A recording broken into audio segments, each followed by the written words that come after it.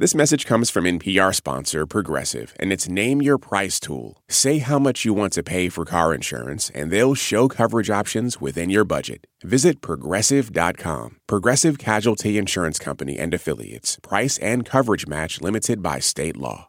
Hey, I'm Kelly McEvers. And I'm Chris Benderev. And this is Embedded. This is our last episode about coal and jobs. So if you haven't heard the other ones, go back and listen from the beginning. All right, so remember Gary Dotson, the coal mine operator? The last time we heard from Gary, he had a big decision to make.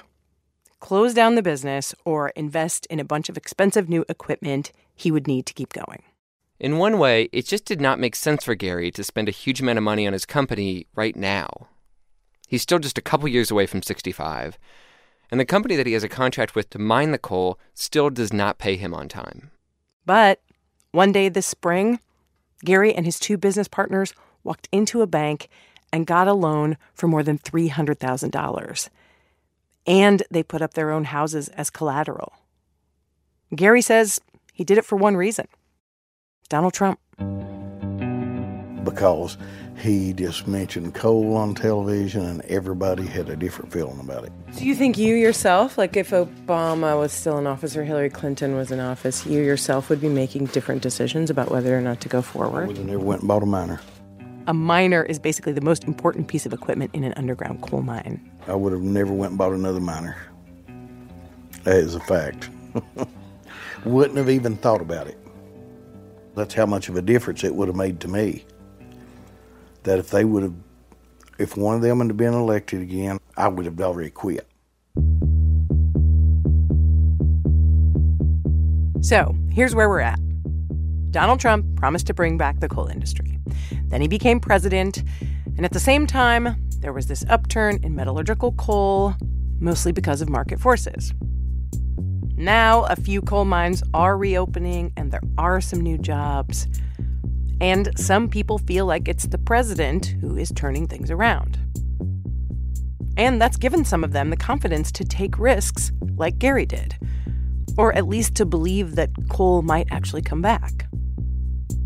But the problem is, when you look at the bigger picture, and you talk to some of the people we've been following over the last year and a half, it is not clear if anything is going to get better in the long term.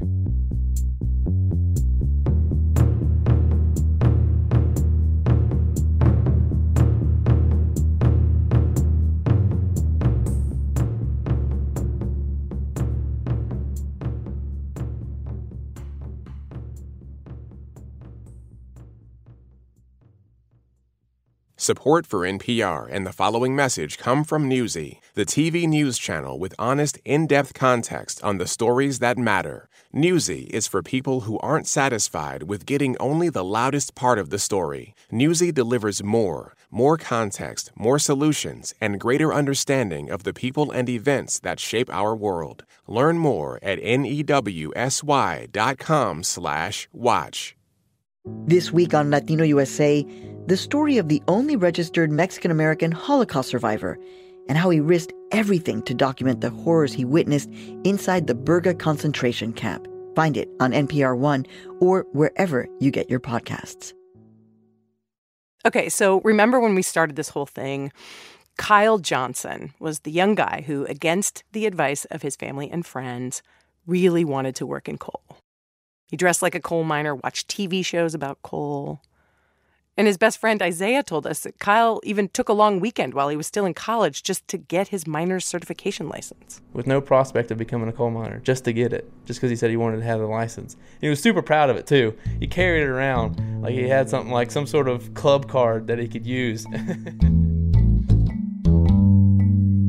Kyle eventually dropped out of college, and like we said, during this upturn in met coal, he got really serious about becoming a coal miner. He spent months looking for a job and then more months waiting to start a job he'd been offered. And now it's spring 2018. It's 4:30 in the afternoon, and Kyle just woke up. There's my backup alarm. It works. It does. That's the loudest one I got, too. It's really annoying. I really hate it. That's what you got to have to wake up, though, sometimes. Kyle has been working the night shift at a coal mine. And you can tell. His face is pale. His eyes look really tired. He says he's lost 20 pounds. Kyle, who was too claustrophobic as a kid to get into the back of a truck, he now goes down in the hole every night.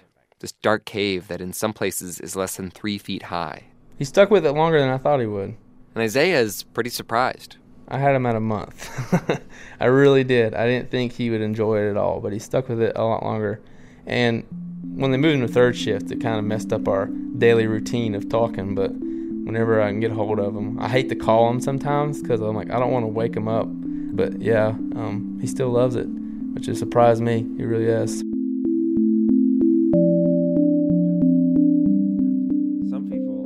So Kelly and I are at Kyle's apartment. He's exhausted. He says the night shift isn't just tough hours. It's also kind of a thankless job. The day shift guys leave a big mess, and it's Kyle's job to basically drive around this big dustpan on wheels to scoop up all the debris. Just being underground in cramped spaces where you're crawling around on your knees all day, it makes everything harder. Tasks that would normally take 5 minutes can take an hour down there, he says. And he says, at first, going underground was a little scary. Not gonna lie. You can start hearing things. I know when we did it, I was like, what's that? Like, oh, wait, what's that what's that boom? I was thinking the same things. I was like, what is this noise? And like, what is that? That doesn't look right and stuff like that. But so I was thinking all that stuff, but I just didn't say nothing to anybody. I would imagine it's not super cool to like seem it's not scared. You got to play it cool. You got to. Still, Kyle is really into being a coal miner. He's finally living out that Discovery Channel TV show that he would watch for hours and hours. Nah, I mean, I love it. I do. But Kyle, probably the one person we met who was the most excited about coal, says he's not totally sure what's going to happen in the long term. I don't really know what it's going to be like 20 or 30 years from now. I got no clue. You'll be in some real tough mining then, too, because by then, definitely all your good coal will be gone. And you're going to have to go a lot farther back in the mountain and spend a lot more money just to get it out. For it to be worth it, coal prices would have to be high.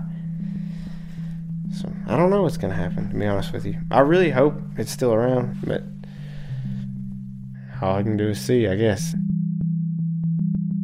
I asked Isaiah about this too. If you imagine into the future, 10 years, 5 years, even fewer, coal has another downturn or for whatever reason, it's not working out in coal for him. What do you imagine he'll do? I feel like Kyle, although he wanted to be a coal miner his whole life, there's other things Kyle could find and do well. What scares me, there's a whole workforce of people. There's, all of Southwest Virginia that if coal actually did ever just up and leave, there would be an entire area of people that couldn't do other things. That's what makes me the saddest is, and it's easy for people around the country and around the world to talk about where we're from, hear our accent, I'm automatically assume they're unintelligent. They're not unintelligent people, they're extremely intelligent, but they weren't afforded the opportunities of other people in there to understand different things. So they've known this one thing their whole life and it up and leaves. Well, what else are they going to do?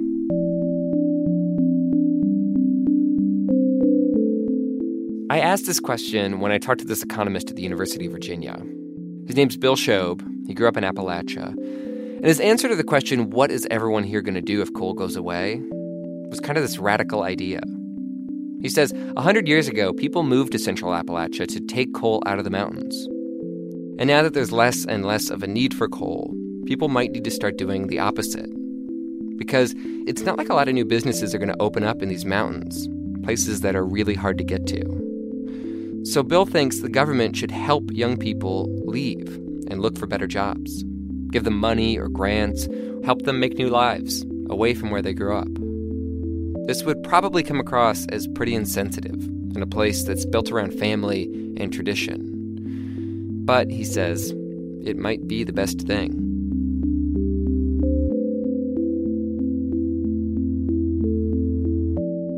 So it's our last visit to Buchanan County, Virginia, and we go back to the hotel where we always stay, the Comfort Inn, and we're surprised. Standing there, again, at the front desk, wearing the same corporate light blue polo shirt he was wearing when we met him, is Brad Pennington. Remember, Brad was the young guy who'd been working at the hotel, who thinks coal is not going to save the county, and who had big plans to get a better job and leave. And in episode 3, we found out that he'd finally done it. I actually went and looked at an apartment yesterday. He'd gotten a job stocking Pepsi in grocery stores and got that apartment in a town about an hour away. But now he's back at the Comfort Inn, and he's not looking happy. So what happened at Pepsi? Like, what happened? My direct supervisor... Brad says he and his boss did not get along. His boss would criticize little mistakes, things Brad didn't think should be such a big deal, but... With me, it was a fireable offense, you know. Eventually, Brad's boss called him into the office and told him that he was getting canned. So then, Brad panicked. Remember, after 2 years of trying, he had finally made it out of his parents' house, out of the county, got his own place with his girlfriend. A place, though, that has rent and heat and water and gas and cable and internet and food for the kitten that they just adopted. He needs a job, immediately. So on the drive home from Pepsi after getting fired, he calls up the Comfort Inn. And even though it is a place that he does not want to work, he asks if he can get his job back. I got fired on a Tuesday, and by Tuesday night I was working here. I'd go to Walmart and work if I knew I could pull enough hours to cover my bills, but that's the problem with Walmart. There's no guarantee you're going to pull 20 hours, let alone 36 hours. I'm not going to work under that uncertainty. I got too many bills to pay. And did you have to take a pay cut to come back here? Oh, big time. I make less now than I did when I quit because I quit and come back. Brad is making less than he was when we met him a year ago, and he's doing the same job. His girlfriend, who works at a supermarket, pays for groceries. Because I can never afford it, you know. I'm tapped out paying the rent and my truck payments. And then I buy gas for both our cars. So so you can cover all that stuff, like you said. But it's the skid of our teeth, basically. Okay. I mean, it's getting tough. Really? To this point, yeah. Have there been times recently you were really worried? Oh, yeah. A lot of times. What does that feel like or sound like or look like? Or It's not fun. It's not fun. I'm sorry. I'm okay. I still like thinking about it. It just is. It's tough. I mean, I make less than $8 an hour here or so. Less than. And that kind of stuff just gets to you. Mm-hmm. I mean, as I'm on, I was doing good. Which I still am. But not as good.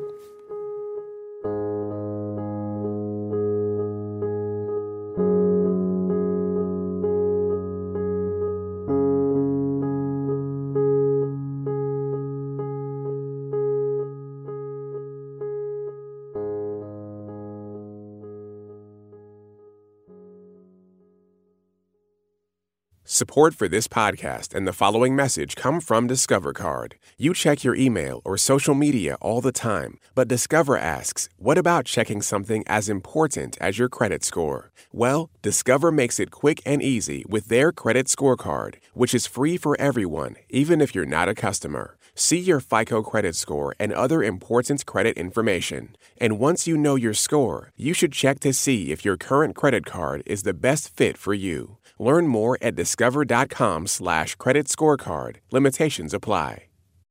Support for this NPR podcast and the following message come from Amgen, a biotechnology pioneer leading the fight against the world's toughest diseases such as cancer, heart disease, asthma, and osteoporosis. In a new era of human health, Amgen continues to accelerate the pace of change, operating sustainably and drawing upon deep knowledge of science to push beyond what's known today. With each decade, they reliably deliver powerful new therapies to patients. Learn more at amgen.com. Ever get to Friday, look back on the week, and say to yourself, what just happened? I'm Sam Sanders. Check out my podcast, It's Been a Minute, where every Friday we catch up on the news and the culture of the week and try to make sense of it all. Listen on the NPR One app or wherever you get your podcast. All right, we're back. And at this point, it's been a couple months since Brad came back to the front desk at the Comfort Inn. And he spent that time desperately searching, sometimes interviewing, for better jobs. Meter reader for the power company, cable guy. Those didn't work out. But then, this one did. Thank you for calling. This is Brad. May I get the account number or the phone number you are contacting us about today? It's at a call center. All right, and for security-related issues, can I get the... Call center jobs are actually the kinds of jobs that people in the area like to point to as a possible replacement for coal. But this job pays $10.25 an hour. It's a lot more than the front desk at the hotel, but a lot less than a coal job, if you can get it. The other thing is, Brad still has the apartment about an hour away, so he's commuting back to his home county for this job. But he says he's happy about the pay. The extra cash will help him save enough money to go back to college one day. And going to college, he's decided, is the only way to get out of Buchanan County for good. There's a lot of people that are just like, no, I'm not doing it. I'll work some $10 an hour job for the rest of my life. And then, you got people like me that are just like, I want more than this. I got to have something that's going to both sustain my lifestyle and give me the ability to enjoy my life. And working $10 an hour jobs at Comfort Inn, Pepsi, wherever, it's not gonna happen.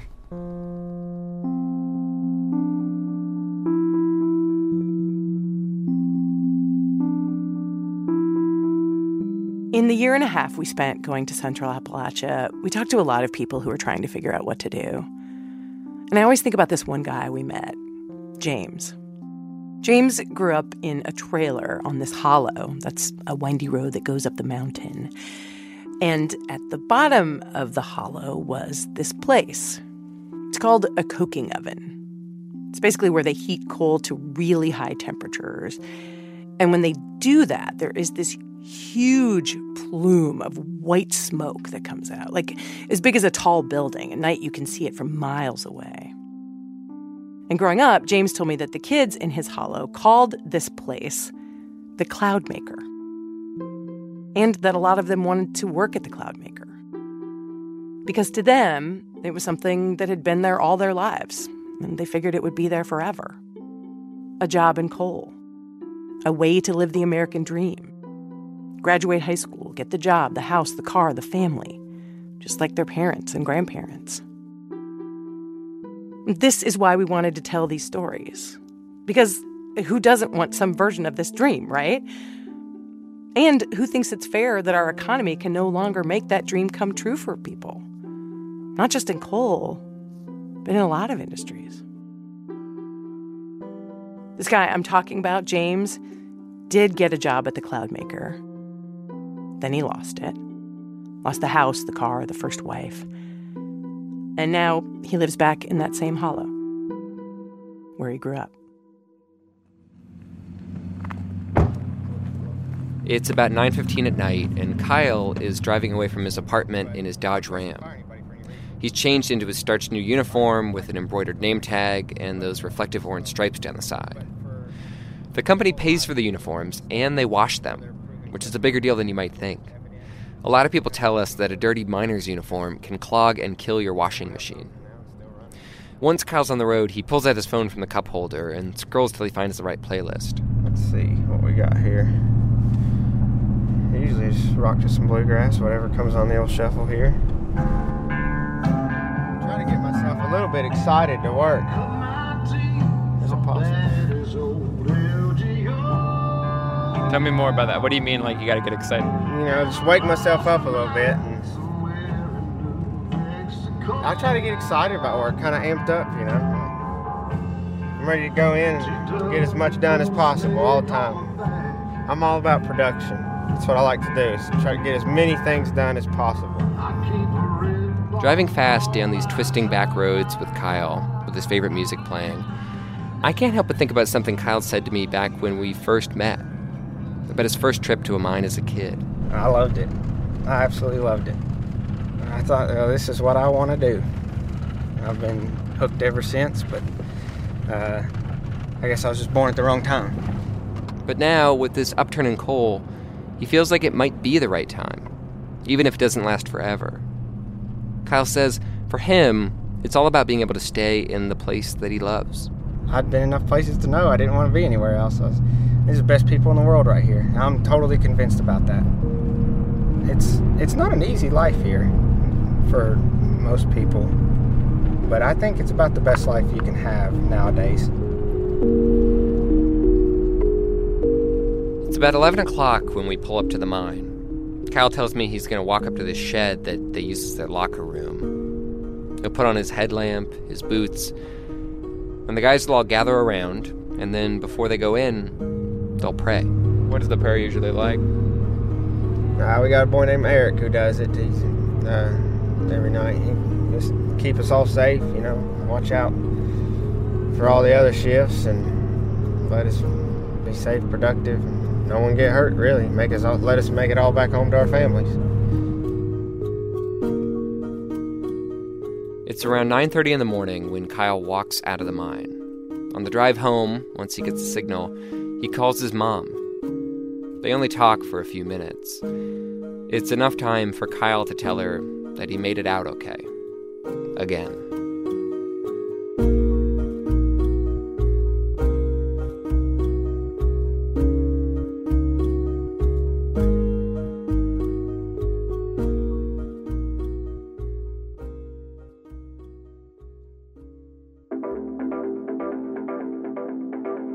Okay, like we said, this is the last of our episodes about coal and jobs in the first year and change of Donald Trump's administration. Before we go, we're going to get caught up on a few people. Remember Jenny and Justin from the first episode? He's actually in the coal mining industry, for about 8 years, and I'm a nurse. They were really worried that Hillary Clinton was going to get elected and coal would disappear. If we don't have coal, we'll have to move. I mean, we won't be in this area. There's nothing left here, That's one of the things that this whole county and Southwest Virginia's thrived on coal. Without coal, we ain't got anything, really. Well, they decided to stay. Justin is still working in coal and making a little more money at it. For now. Gary, who you heard at the beginning, is actually pretty bummed out these days. The company he has a contract with to mine coal is paying him less and less of what they owe him. He thinks he might even have to stop work for a month just to get caught up. All of his guys will have to go on unemployment. Derek from episode 4 is still saving money to move to California. He says he's got more than $1,000 in a shoebox. And we are told they just had a great Memorial Day reunion in Lynch, Kentucky. Wish we could have been there. Okay, so before I start the credits, I just want to say a huge thank you to Lisa Pollack, who did so much to help these episodes get into the world. Thank you, Lisa. Okay, here goes. These episodes were reported and written by Chris Benderev and me. They were produced by Chris, Lisa Pollack, and Noor Wazwaz. They were edited by Lisa and mixed by Chris and Noor. We also had editing help from Neil Carruth, Tom Dreisbach, Neva Grant, Jennifer Ludden, and Mark Memmott. Fact-checking by Greta Pittenger. Our lawyer is Ashley Messenger. Our theme song is by Colin Wamsgans. Other original music is by Ramteen Arab Louie. Big thanks to Taylor Kuykendall from S&P Global Market Intelligence for coal jobs data. You can see photographs by Carol Guzzi of the people in these coal stories at npr.org. Thanks also to Benny Becker, Joe Trotter, Bill Turner, Bill Shobe, Ruth Sherlock, Joe Street, Rima Keene, Susan Stansel, Karita Brown, Elizabeth Catt, Chris Stillo, Tony Matney, Tom McLaughlin, Kate Larkin, Elizabeth Barrett, and Roger May. Embedded is executive produced by Anya Grundman, Chris Turpin, and me.